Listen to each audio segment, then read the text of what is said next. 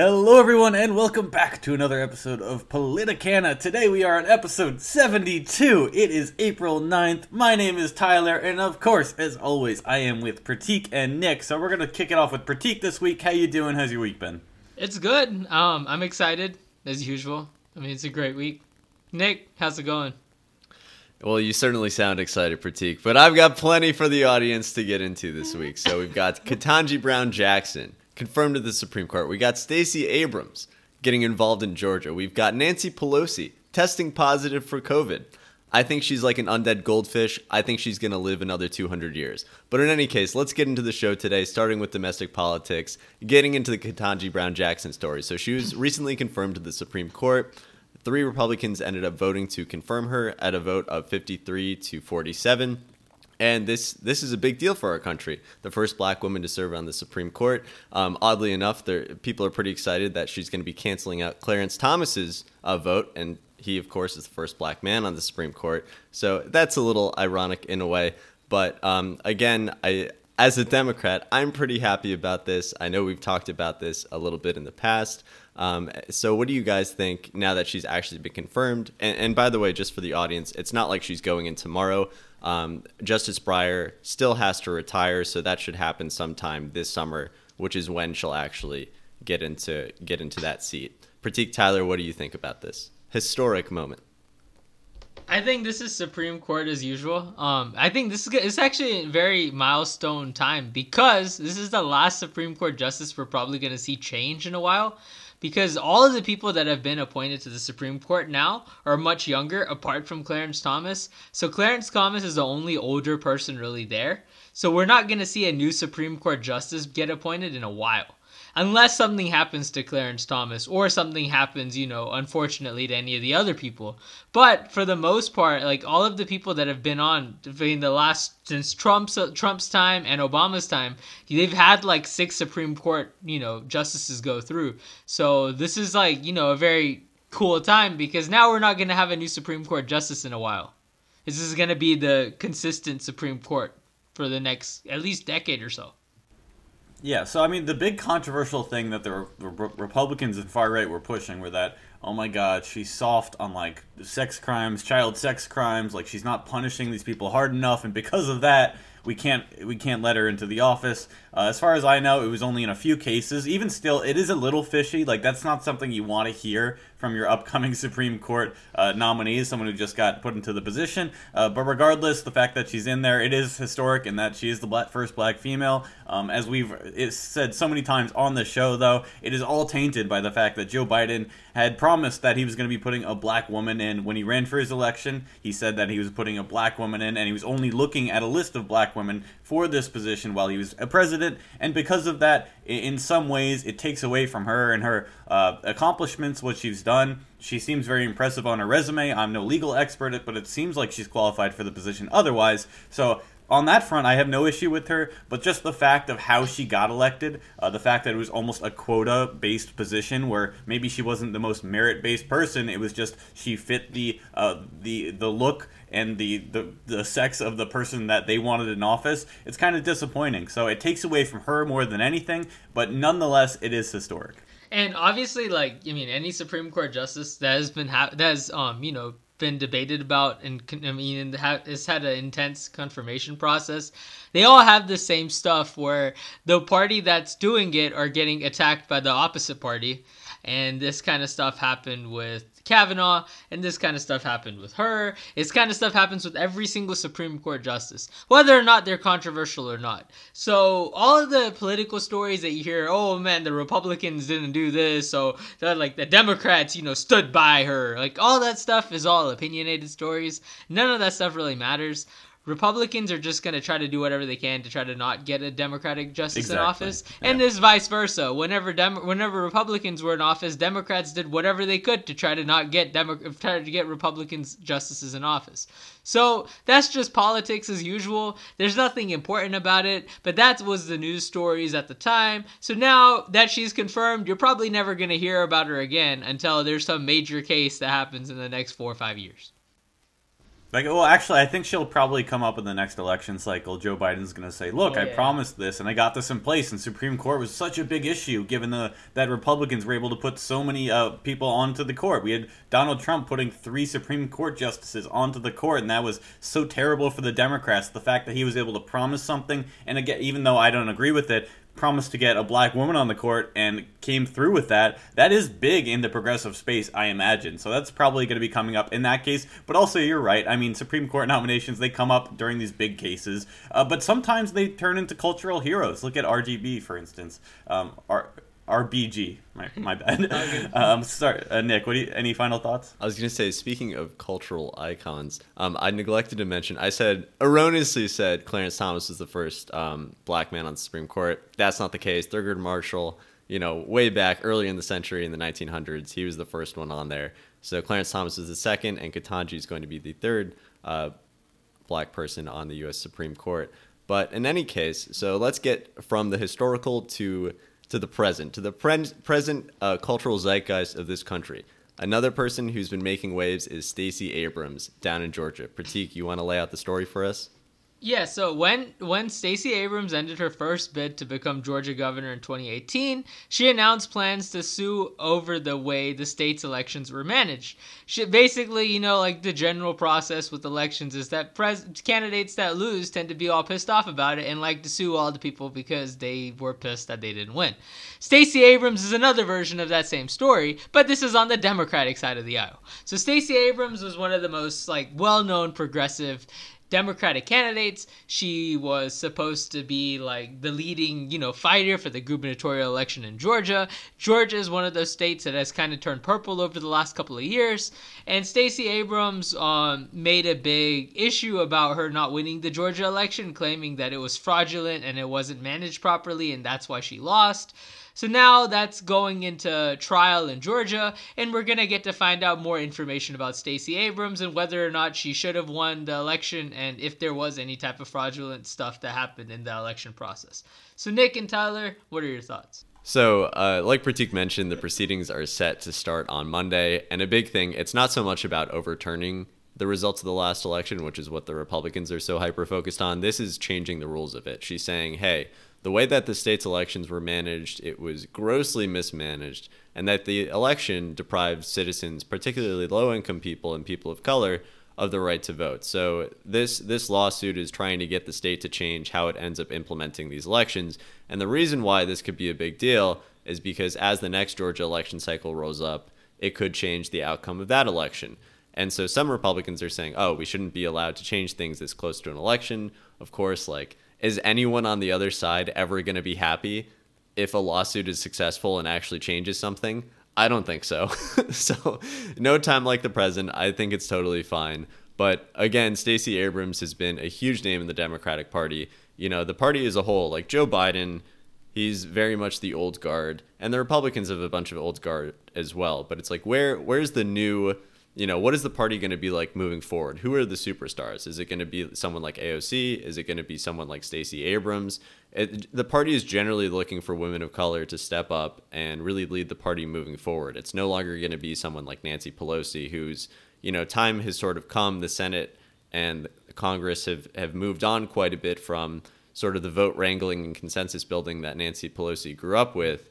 And now it's more, heavily polarized. You're not getting much agreement and consensus on things. Although when it comes to Russia, we're pretty much in agreement down the line. But apart from that, folks are still fighting tooth and nail for this. So Georgia could be a big deal, especially because, typically, at least when I think of Georgia, I think of, the state being a Republican stronghold.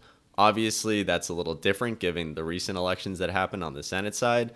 But still, I think of Georgia as a pretty deeply red state. And maybe that's inaccurate. Maybe it's more purple. But ultimately, with Stacey Abrams, someone with that level of national recognition and star power, if she's not able to succeed, it's sort of a signal for people running campaigns in other states to be like, oh, man, if she can't win in this state, why should my other candidate, be able to win in a place like Alabama or Louisiana or something to that effect? But Tyler, Pratik, what do you guys kind of think about this to cap it off?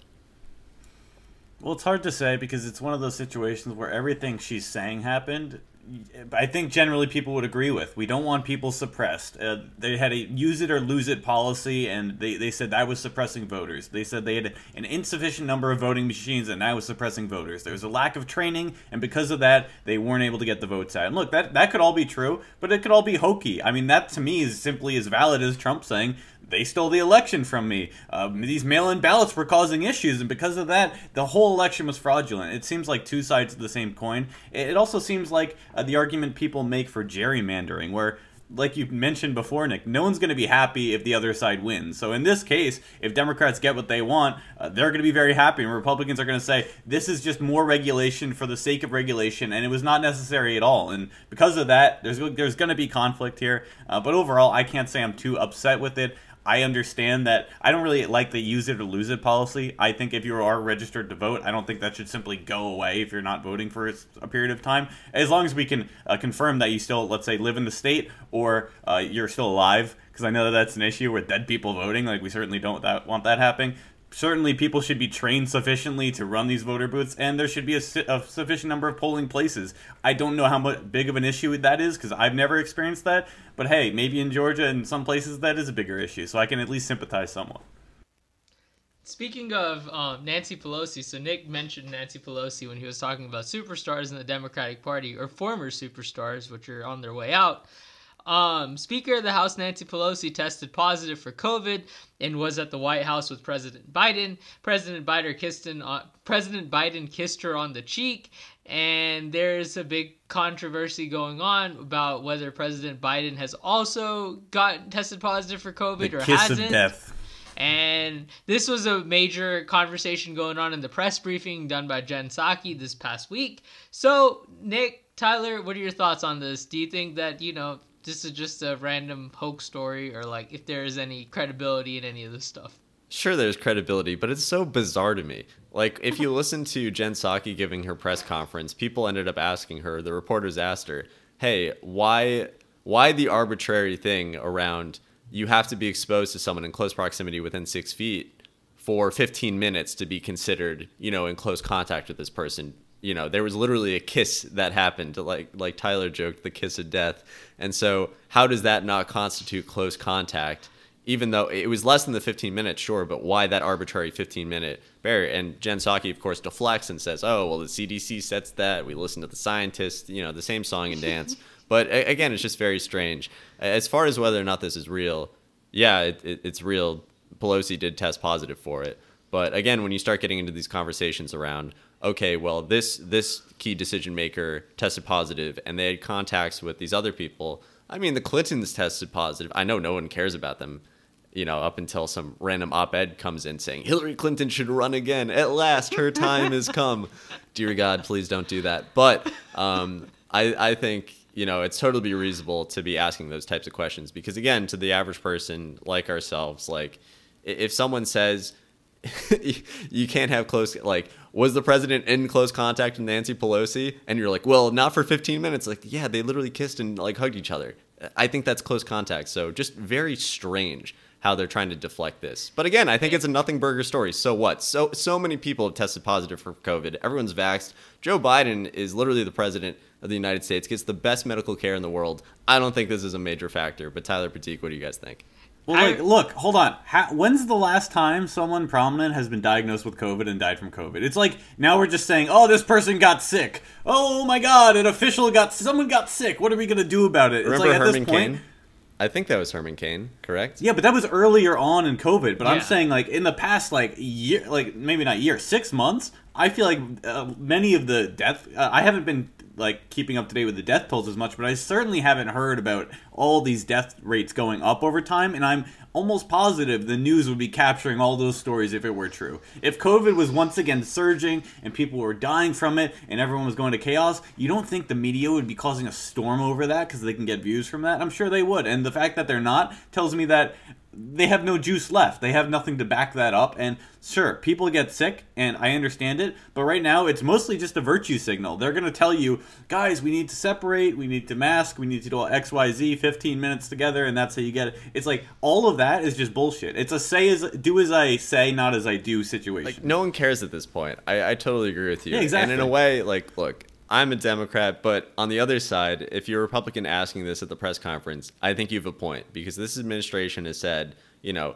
drawn a line in the sand and said, Trump handled this the wrong way. We're going to handle it the right way. We're going to take this thing seriously. And now that no one's taking it seriously, the Republican reporters are asking, hey, Joe Biden was in very close contact with Nancy Pelosi. She tested positive. Why aren't you, the White House, taking this seriously? And then Jen Psaki just has to say, well, we are taking it seriously, so-and-so. We've been taking it seriously for the whole time. That's our whole message, is that we take the science seriously. And it's like, yeah, but at the same time, like, I don't know, maybe you just concede this one point. Like, yeah, he gets daily tests. Don't worry about it. He's fine. We'll let you know if something changes.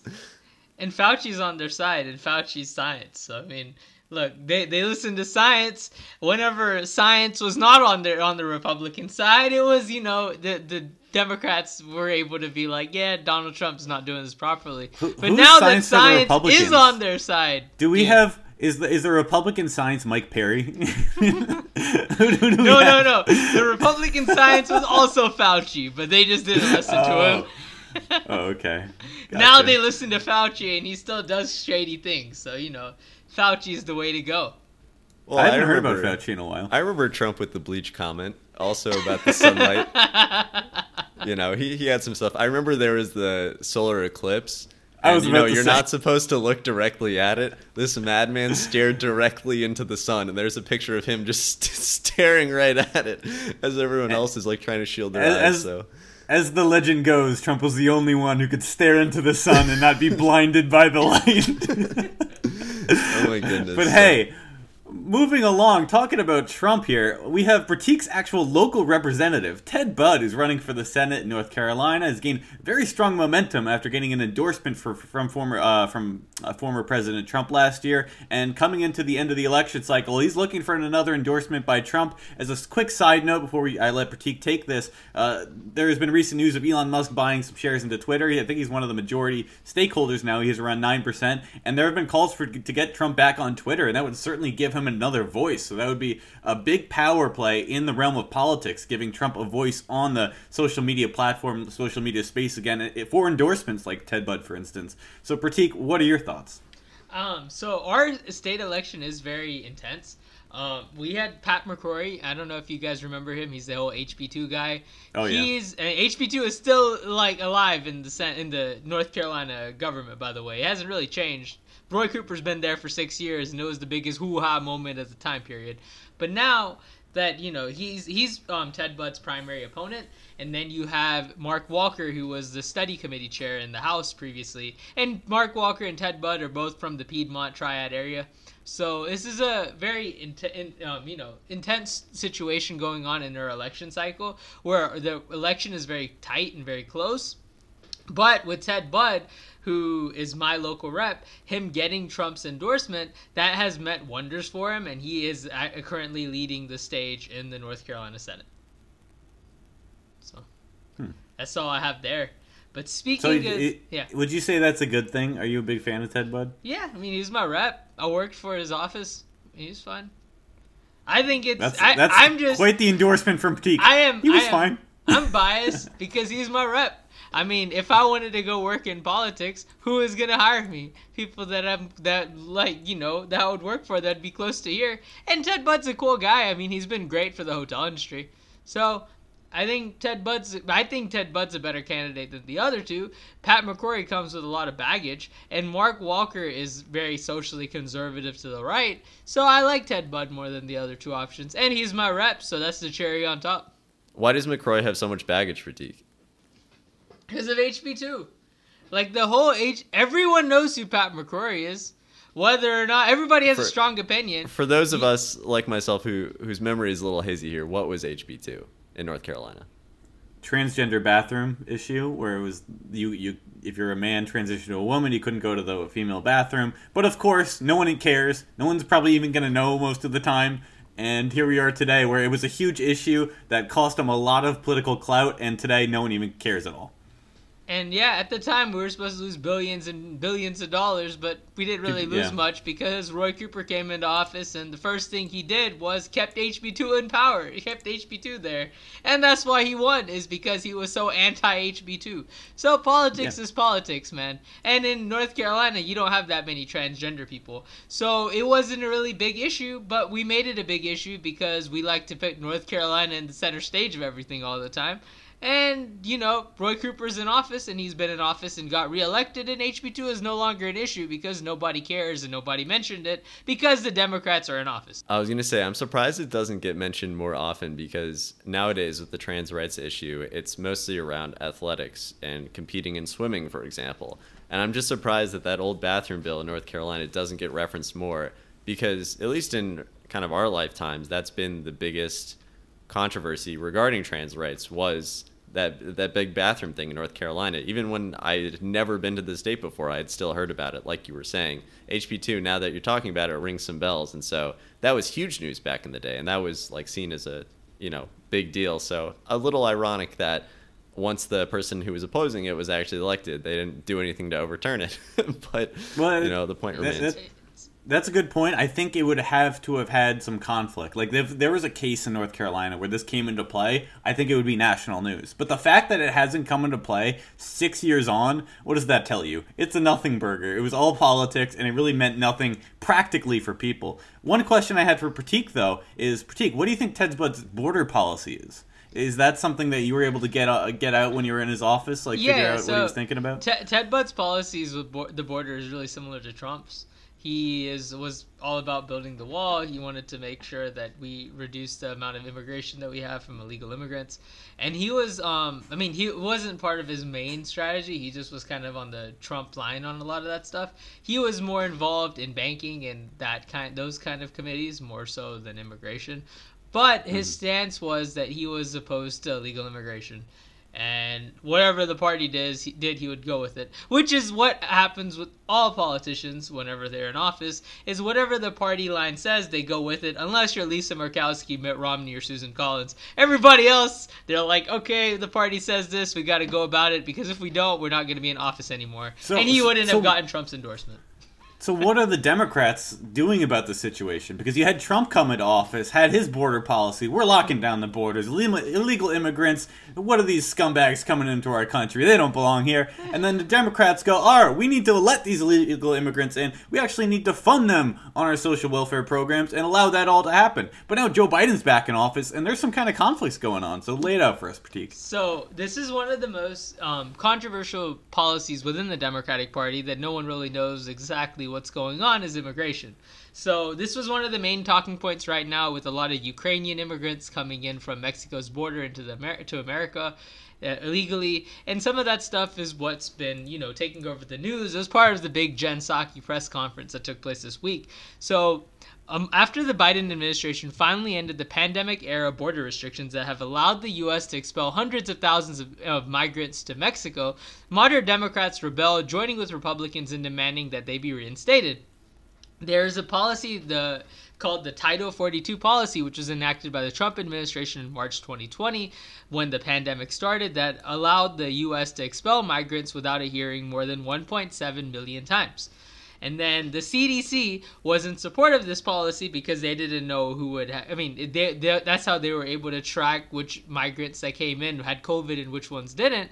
Because when you're an illegal immigrant, there's not as much information about you if you have crossed the border, unlike someone that has overstayed their visas. So this has been a massive push within the party because a lot of people are debating whether Title 42 should be removed or not. The Democrats under Biden have had very similar policies to Trump. Nothing really has changed. Only difference is that they're saying they're doing it better than the Trump administration was doing it. But they have, I think, they've had around the same amount of deportations that the Trump administration did. And at least they're projected to in their first 2 years. So everything is about the same, But when the Democrats were running for office, they were talking about how Trump is a racist and he doesn't like illegal immigrant. He doesn't like immigrants coming in from Mexico. These illegal immigrants are trying to make a better life for themselves. Now, currently in many of their states like Texas and California, where they have border policies, they are leading the charge in trying to prevent any illegal immigrants from coming in, while the extreme left part of the party, like AOC, are all about making sure that they're able to get more privileges and rights and be members of the social welfare programs. But the moderate Democrats that are currently the ones leading the Democratic Party have very similar policies to what Donald Trump did whenever Donald Trump was in office in everything except the wall. So, yeah, so this is interesting. How often, Pratik, do you talk about how the fact that Democrats are able to get in line, say, on any issue, we're going to be a block against the Republicans. We're not going to be divided. But in this case, there is a big division, and this is one of the few cases where there is a big division, and because of the promises they had made in the past, and because of their antagonism towards Trump, they have no choice but to really be contradictory to themselves, and I think that's going to cause a lot of division within the party, and that could be an issue going into the next election, although I think that might be superseded in some instances by the economy, let's say, the fact that inflation is going up, prices are going up. I feel like at certain points, when there are jobs on the market, and people like have the opportunity to get jobs, they're not as worried about immigration because there is still an opportunity to make money. But if everything costs more, that is a big problem for people, and I think that's still going to be their number one voting priority. But I think it's somewhere down the line, it's going to cause the issue for Democrats, and it's going to be an attacking point for Republicans, saying these guys have no idea what they're doing on immigration. At least we have a plan, and maybe the Republicans are going to be more unified than the Democrats on one issue, and I think that's something to see because that's something that's not very common over these past X number of years. Yeah, I agree. I think in the past, Democrats and Republicans weren't divided very much on this issue. And then, for example, before the show, Pratik talked about the Gang of Eight, which is where, Republicans and Democrats together came ahead, passed this bill along to then Speaker John Boehner, who didn't decide to act on it. But the bill was approved and had over, I think it was like 64 senators. 32. 68 senators, and is an insane amount in a bipartisan immigration bill. And that was just, like 4 years before Trump was elected? So the parties were very close together on immigration before Trump came into the picture. You'll recall, for example, Jeb Bush, when he was leading the Republican primary at the very start of the election, his whole thing on immigration was, I've got a Hispanic wife. I speak Spanish. I was the governor of Florida, which has a huge Hispanic population. I am going to be, a bridge between, real policy and the people who are, for example, just building a pathway to citizenship for the illegals who are in this country right now. I think that's one thing that both parties were starting to agree on. Trump comes in, demolishes that completely, and pretty much single-handedly forces everyone in his party over to his side of the thing. And now that's the mainstream Republican Party. But on the Democrat side, what was it? It wasn't, oh my God, we love open borders. We want everyone to come here who can. No, the Democrats never believed that. But they had to sort of play themselves in opposition to Trump, where previously there was no opposition between the parties. And so now you're in this really weird space where, because of COVID concerns, the Biden administration has been turning away tons of immigrants. But on the other hand, they're saying, we've got to be more humane at the border. We can't be putting kids in cages. And then when it's found out, hey, we're doing something sort of similar, then hey, at least we're not Trump. At least we're not saying bad things about it. Therefore, you shouldn't be mad at us. So it's this very weird thing where, in terms of border policy, I think most of the country's on the same foot. However, the Republicans are the ones who have the ammunition to say the Democrats are too soft on this, much the same way that they'll say the Democrats are too soft on crime or too soft on, when it comes to foreign policy in terms of war making and, being able to have a straight back and stand up on the world stage, which I think we are, but many Republicans would say we're not. So anyway, that's kind of my 2 cents on it. Pratik, Tyler, any closing thoughts on immigration? No, I think the main thing Democrats really need to do is they need to become firm on what their policy is. Most Democrats don't understand what Democrats' immigration policy is.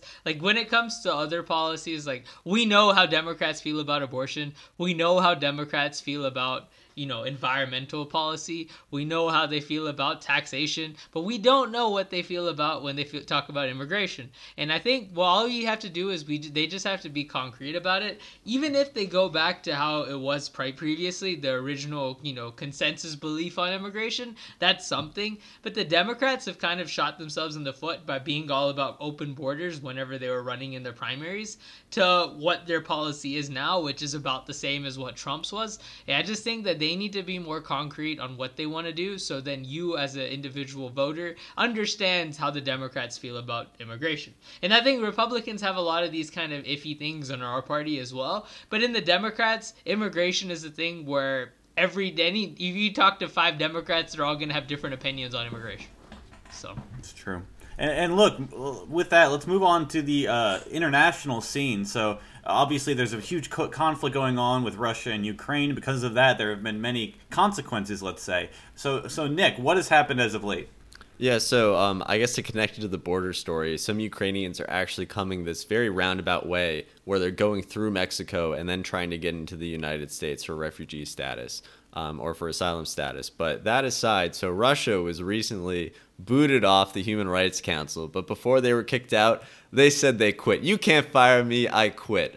And so the United Nations General Assembly this past Thursday voted 93 to 24 to suspend Russia with 58 abstentions. That's a lot of countries abstaining and not trying to get involved in this. And so UN regulations require that 2/3 majority of the countries who actually end up voting to expel or suspend members. So because so many countries ended up abstaining, Russia was kicked out, and this is the second country to be kicked off the Human Rights Council or suspended from it, where Libya was suspended in 2011 with everything going on there with the civil war. And then the United States quit the council in 2018 under President Trump, and then later rejoined under Biden. And funnily enough, when Biden ended up joining, that's actually when, around the time Russia was appointed to the UN Human Rights Council, because they're not a permanent member. There's about 20 countries who are permanent members, and then you have a bunch who are on rotation. And so Russia was one of those countries who was on rotation. And so it's a 3-year rotation. They're about halfway through their rotation,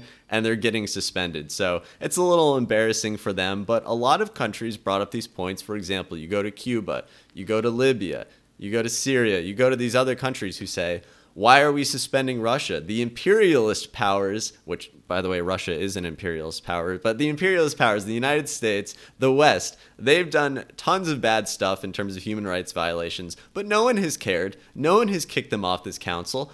This is just a political stunt, and this is not true to the founding charter of the United Nations, and we're not holding all countries accountable in the same way. There's this extreme Western bias, and you're just focusing it on your geopolitical enemy. That's what China also said. They said this is a rivalry between great powers, which is a little funny. I don't think the United States and Russia are in some sort of...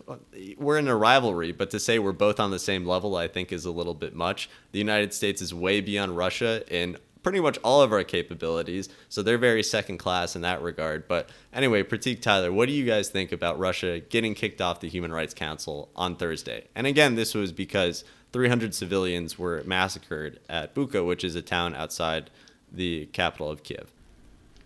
Well, look, I mean, Russia was simply defending itself against the Nazi front in Ukraine. This is a defensive operation, special military operation that was simply preserving the democracy in Ukraine. And we've all been misunderstanding the situation. No, but really, look, the fact that they quit before being kicked off tells me that they want to be back in it at some point. It tells me when they want to come back into the council in a few years, when people forget about the situation, not totally, but largely, with time, everything is... the pain is softer, let's say, they're going to say, we quit and now we want to be able to rejoin. It's much harder to do if you were kicked off. So even though they had the vote, I think it was somewhat of a strategic move for Russia to just simply say, we're leaving, we're not going to deal with this right now. But it's certainly not a good look for them. Obviously, they are so committed to this war at this point that they need to go full force. No matter what happens internationally, it doesn't really matter. No matter what sentiment is internationally, it doesn't really matter. Many countries are gonna still have to rely on Russia for what they produce. Many countries are actually going to get deals on natural gas and oil from Russia because of the situation that's going on, which is why you see so many countries abstaining from this vote. So from their perspective, I understand why they did this, but it's also pretty tragic what they've been doing as of late. Just recently, they bombed a train station with many civilians in it. They're clearly targeting civilians now to pressure Ukraine to kind of bow under pressure of what Russia's presenting them, to make them give up. And that's really sad to see. But overall, this is a war, and this kind of stuff happens, and Russia's willing to risk everything at this point to, I guess, occupy Ukraine. We still don't know the end game for Russia. Are you trying to occupy Ukraine? Are you trying to integrate them? Are you simply trying to have a puppet government? What are you trying to do? And is it worth all of what's been going on here? I have no idea. Pratik, what are your thoughts? I'm going to have a little bit of a different take on this. I think that the Human Rights Council is like an elite club. Like all these other elite clubs where we don't really know exactly what the Human Rights Council does. Most of the members of the Human Rights Council all commit atrocities, whether it's Cuba, whether it's Syria, whether it's Russia, no longer there now, China. Like, it's just an elite club. It's like those environmental clubs that took place, or even like the UN to some degree. Like, they're just there. If you're a member of that club, it's almost like an elite status. Like, whoa, wow, they're a member of the Human Rights Council. How great is that?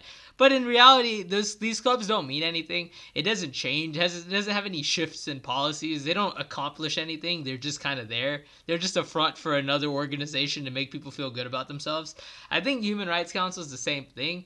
Like, yeah, it's good they got rid of Russia, but in the same token, they should have gotten rid of a lot of countries in the past, which they haven't gotten rid of. Russia's just like the main storyline right now that is, surfaced the news, so everybody thinks it's like, oh, they need to get rid of them.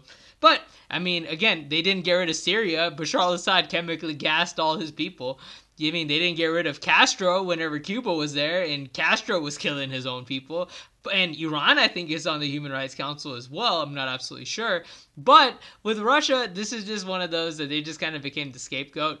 I mean, they've done a lot of bad things, but the Human Rights Council is a useless organization. So however way you want to pin it, I mean, whether or not that sounds Trumpian or not, I don't know. But in the end of the day, if they haven't done anything to actually accomplish any preventing of human rights atrocities, because half their key members are all the leaders in human rights atrocities, so what difference does it make? It doesn't make any difference to anything in how the world functions. It's all just a way to make it a new storyline. And from a realist perspective, that makes sense. But I think Nick has a different opinion. What's up? Pratik, you don't think they do anything of use in terms of the monitoring, in terms of bringing things to light when there are, for example, ethnic cleansings, when there are genocides, when there are gross, abuses of human life and human rights, whether it's in Gaza or whether it's in Syria or, pick any place around the world. I think, sure, what you were saying, and by the way, I was incorrect earlier in terms of the amount that are elected. There's 15 countries on the 3-year rotation, and I think the permanent standing members, I said 20, but it's more than 40. I think they do some good work, but again, I think your main issue isn't so much that it's an elite club. I think it's that through the body of the United Nations, if we grant that it's not this supranational, power, it's not going to say, for example, drag President Trump over to, or George W. Bush to be accused of war crimes in the United Nations Criminal Court. That's never going to happen. It doesn't have that power, but I think your main contention with the United Nations is more so that it's a toothless organization and it's just there for show. Not so much, which I guess is to your point, but I think they do a good job of spotlighting when things are going wrong in the world, and they will, sort of orchestrate and raise funds for observers to get there and really report out on what's really going on from a third party, so that we don't have to rely on these governments who say, oh, nothing bad is happening. We're just, there were some bad protesters and they were being bad people and we had to crack down on them. They were asking for it. I'm glad we have observers in these countries. So this is how the UN, this is their purpose. The United Nations Human Rights Council is a 47-member body that the UN says is responsible for the promotion and protection of all human rights around the globe. Let me tell you who their members are. Their members are Bolivia, China, Cote d'Ivoire, Cuba, France, Gabon, Malawi, Mexico, Nepal, Pakistan, Russian Federation, no longer there, Senegal, Ukraine, United Kingdom, and Uzbekistan. Pakistan has had a lot of challenges when it comes to human rights. Cuba has had a lot of challenges when it comes to human rights. China, they've been complaining about human rights problems for the last 30, 40 years, and they're still doing all the same stuff they were doing because China can get away with anything. And then, the fact is that a lot of those other countries that I just mentioned that were core members, like Uzbekistan, we don't really know. They've had challenges in some countries like Gabon. The fact is that it's a lot in Russia, obviously. The fact is that none of this stuff has really come into fruition to actually accomplish anything. Most of their members are the ones that are committing all the human rights problems. The only ones that are not on the list are Saudi Arabia, and I thought Iran was, but Iran isn't Iran. But then all these other countries, many of them, they're not the cream of the crop countries when it comes to human rights. So I just don't understand the point of why any of this stuff is important. They have all these organizations to make people feel good about themselves and make people feel like they're going to do something to accomplish reducing human rights. But are they really doing anything? No. China has more people killed by the Chinese government than any other country that is a member of any organization. And they're a key member of the Human Rights Council. So what difference does it make that this organization exists? Why did they get rid of Russia when they haven't gotten rid of half of these countries that do all these human rights human rights atrocities? And yeah, it's good that they got rid of Russia. It only took them so many years to finally start doing what they were intended to do.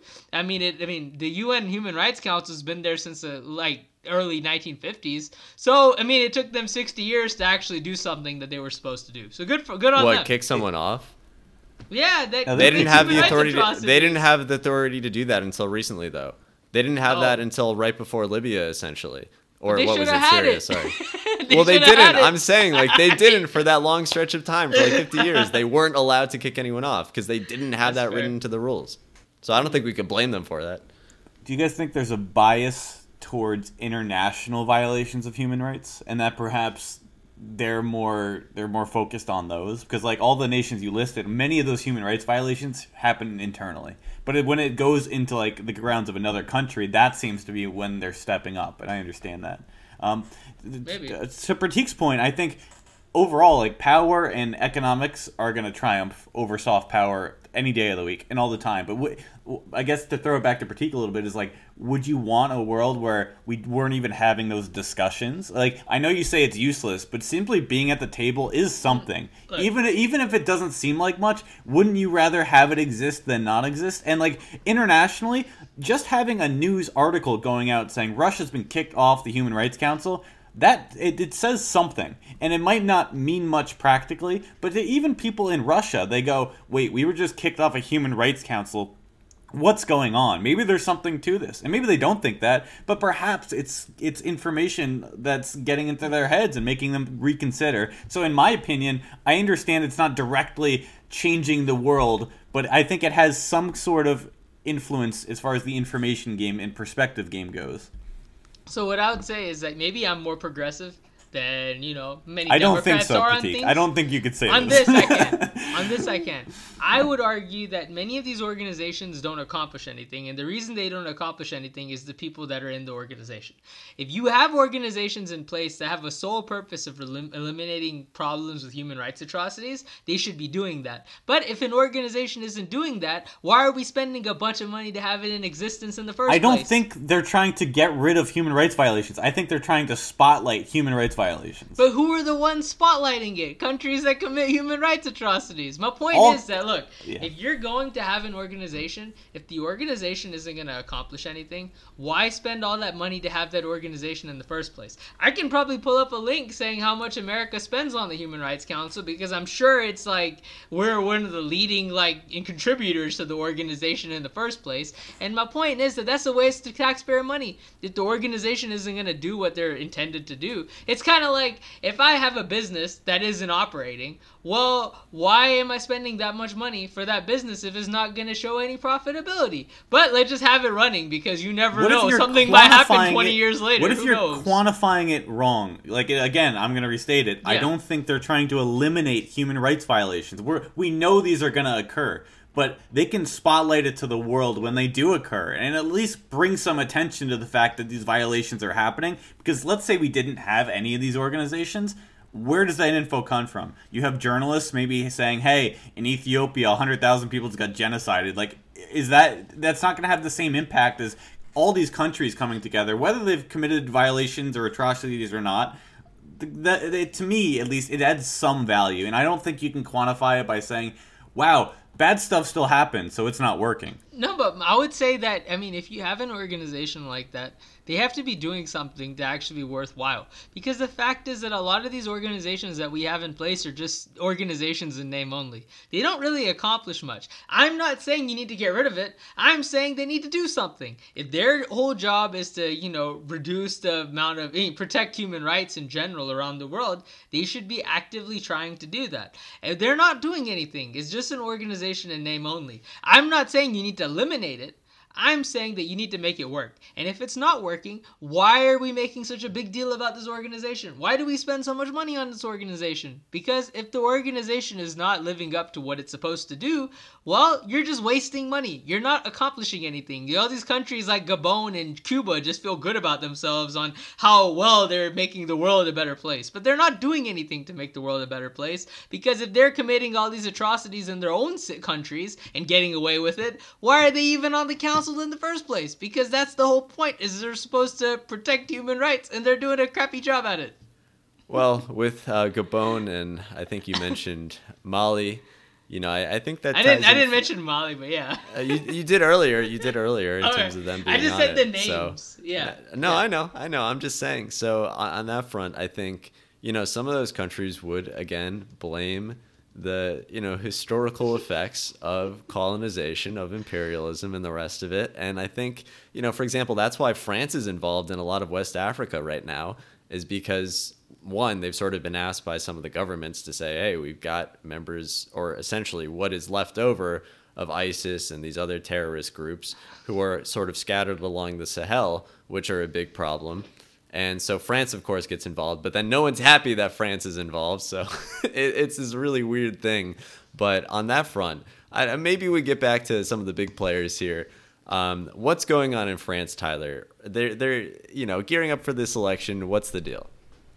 Nick, I'm glad you brought that up, because I do have some information on France. So, recently, we have an extremely close election between the right-leaning National Rally candidate Marine Le Pen ahead of the current president, Emmanuel Macron. So, as many of you know, due to the COVID crisis, there has been inflation going through the roof. And this has happened all across the world, but in particular in France, they've seen an increase in food, as well as energy prices, and of course, lower-income households are being affected tremendously by this. And because of this, they're angry. And who do you blame when the people are angry, especially on economic issues? You blame the people in charge. Currently, that's Emmanuel Macron. And then on the other hand, you have Marine Le Pen. In 2017, she was seen as a very far-right candidate that was getting some sway in the election, but really got overtaken completely by the time the election rolled around by Emmanuel Macron. But now, it seems like she's turned more of a moderate voice. She's coming and being a little bit more reasonable. When these whole situation happened in Russia, where previously she was very fond of Putin in Russia, she came out and said that the actions Russia have taken are indefensible. We know that she is wanting to separate from the EU, and there is a big movement within France to make that happen. Because of that, she's becoming more and more popular. So what do you guys see of this? Do you think this is the growing of a far-right candidate in France? Do you think it's more of a moderate right candidate in France? What chances do you think Marine Le Pen has in this election? And let's kick it off with Nick, because I know he hates France, so I really want to get that opinion. Sure, happy to do so. Well, it's not that I hate the French people. Maybe the historical French people, but not the current French people. The current French people are lovely. I just don't like your ancestors. But in any case, the country itself, what a mess. You come in, Marine Le Pen was hyped up. Her dad was hyped up for decades. And of course, she comes in, her time in the spotlight. Everyone else, all the other far-right nationalists are winning across Europe. And then you know what? She gets dumpstered, okay? Macron kicks her butt in 2017. And it's a very sad day for her. But she's making this resurgence. Why?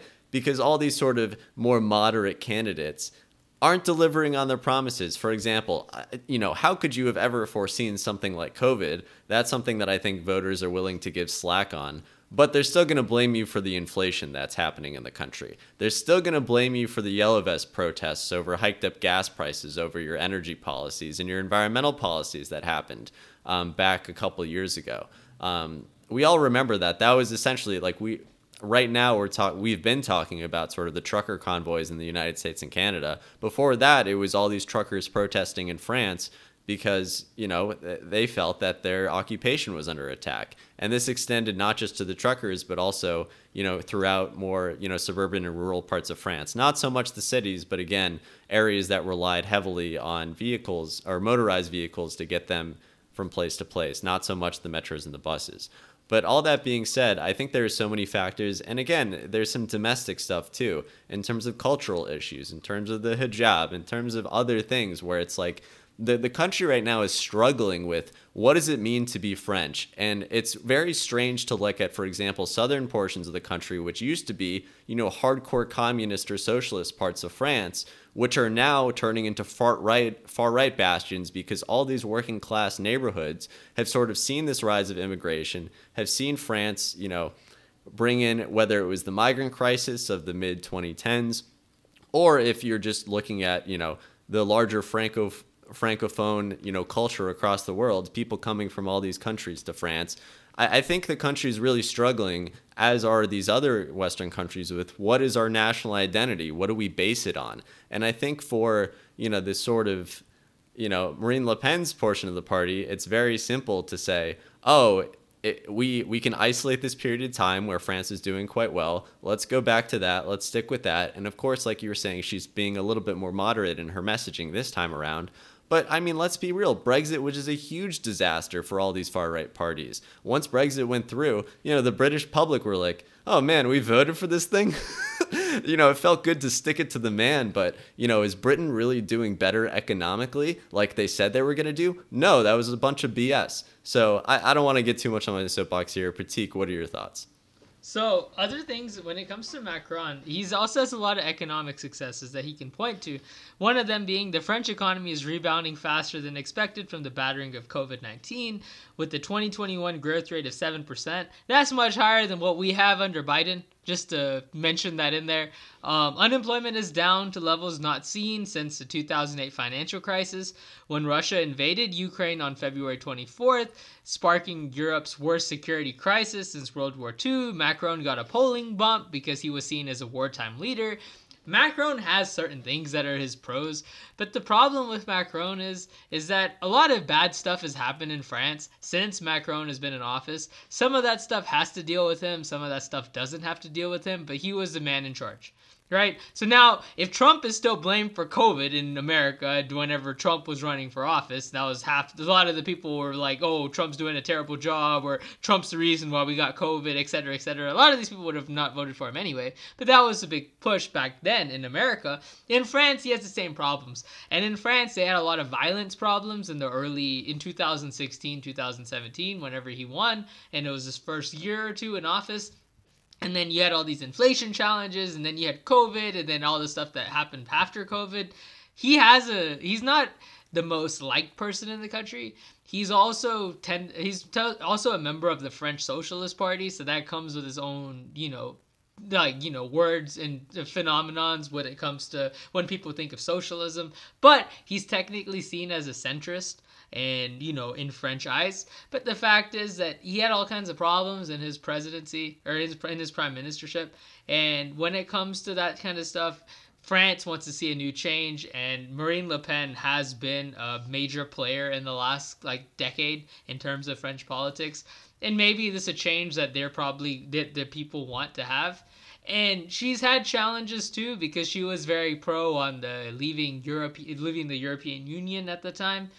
But, the fact is that whenever things are going bad, people want change, and the way that people want change is they want somebody that's the exact opposite of the current person, and Marine Le Pen is the exact opposite of Emmanuel Macron. So, that's all I got. Well, I don't know if she's the exact opposite. I would put her the exact opposite of some of the France, more left parties, which are also gaining at the same time as the right parties are gaining. I don't know how to pronounce his name, but Antoine Pierre Mélenchon is that is one his of the name, other by the way. one of the other candidates who's kind of coming up at the same time as Le Pen is. So it is interesting how in these countries both sort of the center seems to be collapsing, and the two wings of the parties are really gaining in terms of their membership and their popular support. So we'll see if Macron can hold for this next election. Hey man, and that's extremes generally win. not a good thing for political stability when you move away from the moderates. So Horseshoe we'll see what theory, happens. Tyler. They can just be the same. It's true. And look, and France is known for just, especially the lower class, they love to protest. They protest all the freaking time. So I'm sure we're going to see many, many protests over this. But hey, moving on to the other side of the world, moving Closing on to Pakistan. What is going on in Pakistan, Pratik? So Pakistan's Prime Minister Imran Khan Pakistan. faces tough vote of no confidence. So currently what has been happening is that the Prime Minister of Pakistan, Imran Khan, who, if people don't know, he became elected because he was a famous cricketer in Pakistan in the older days. He was one of the greatest fast bowlers in cricket of all time. Well, when he got elected, he was supposed to, reduce the amount of instability in the country. There was a lot of challenges going on in how their domestic policies were happening. They have a lot of challenges with India, and usually they get compared, and India tends to be the stronger economic power over the last couple of years since they received independence in 1947, and Pakistan received independence at the same time, and they've struggled a lot over the last 3-4 decades, financially, economically, and in terms of political stability. So Imran Khan is currently having challenges. The people are not fond of how he's running the country, and he's facing a vote of no confidence. And his thing is that because Americans were supporting Pakistan for a long period of time, until more recently, since the whole Taliban challenges took place, he was complaining about how America needs to support him more, and he feels that America is responsible for his vote of no confidence vote because they're not giving him enough funding and money and support. And yeah, it's just Pakistan has its own challenges. This is a very corrupt government, like most governments in that area. I can't really say India's government is that, cream of the crop either. They're also pretty corrupt. And Pakistan has these same challenges. And they're currently, with all the tensions that are going on with India and other countries around the world, Pakistan's government wants a change, and they are going to make him the scapegoat because Imran Khan is the current prime minister of Pakistan. So, what are y'all's thoughts on this, if y'all know anything about it? I have no thoughts. I know nothing. I don't want to wade into the India-Pakistan stuff unless it's cricket. In which case, I think, that could start the next World War. But on that front, Tyler, any closing thoughts? I don't have as much insight, obviously, as someone like Pratik. The only thing I have to say is comparing India to Pakistan is like comparing California to the rest of the United States. They're just not on the same level. Come on, Pakistan. You're just not on that level. But hey, they have had so many issues. I don't think it's going to be solved. And yeah, those are my third grade level thoughts on the matter. And with that, Pratik, any closing thoughts? No, it's just funny your California to the rest of the world comment. But no closing thoughts. Let's see what happens. Not to the rest of the world, to the rest of America, but sure. Let's see what happens with this no vote of no confidence vote. I think with Pakistan, they've been having a lot of challenges. Their last really good prime minister that they had was Benazir Bhutto, and she was also assassinated. And a lot of Pakistani prime ministers end up getting assassinated. It's kind of sad for the country. So we'll see what happens with Pakistan, and when we find out more information, we'll bring it on this show. So that's all I have. Of course we will. And of course, that is episode 72 of Politicana. Thank you all for tuning in. Please follow us. Give us a rating on whatever podcast platform you're listening to. Email backinthemob@gmail.com if you want to get your comment on the show or just speak to us to any degree. We'd love to hear some feedback. But with that, thank you guys for tuning in. And of course, we'll catch you next week. Later.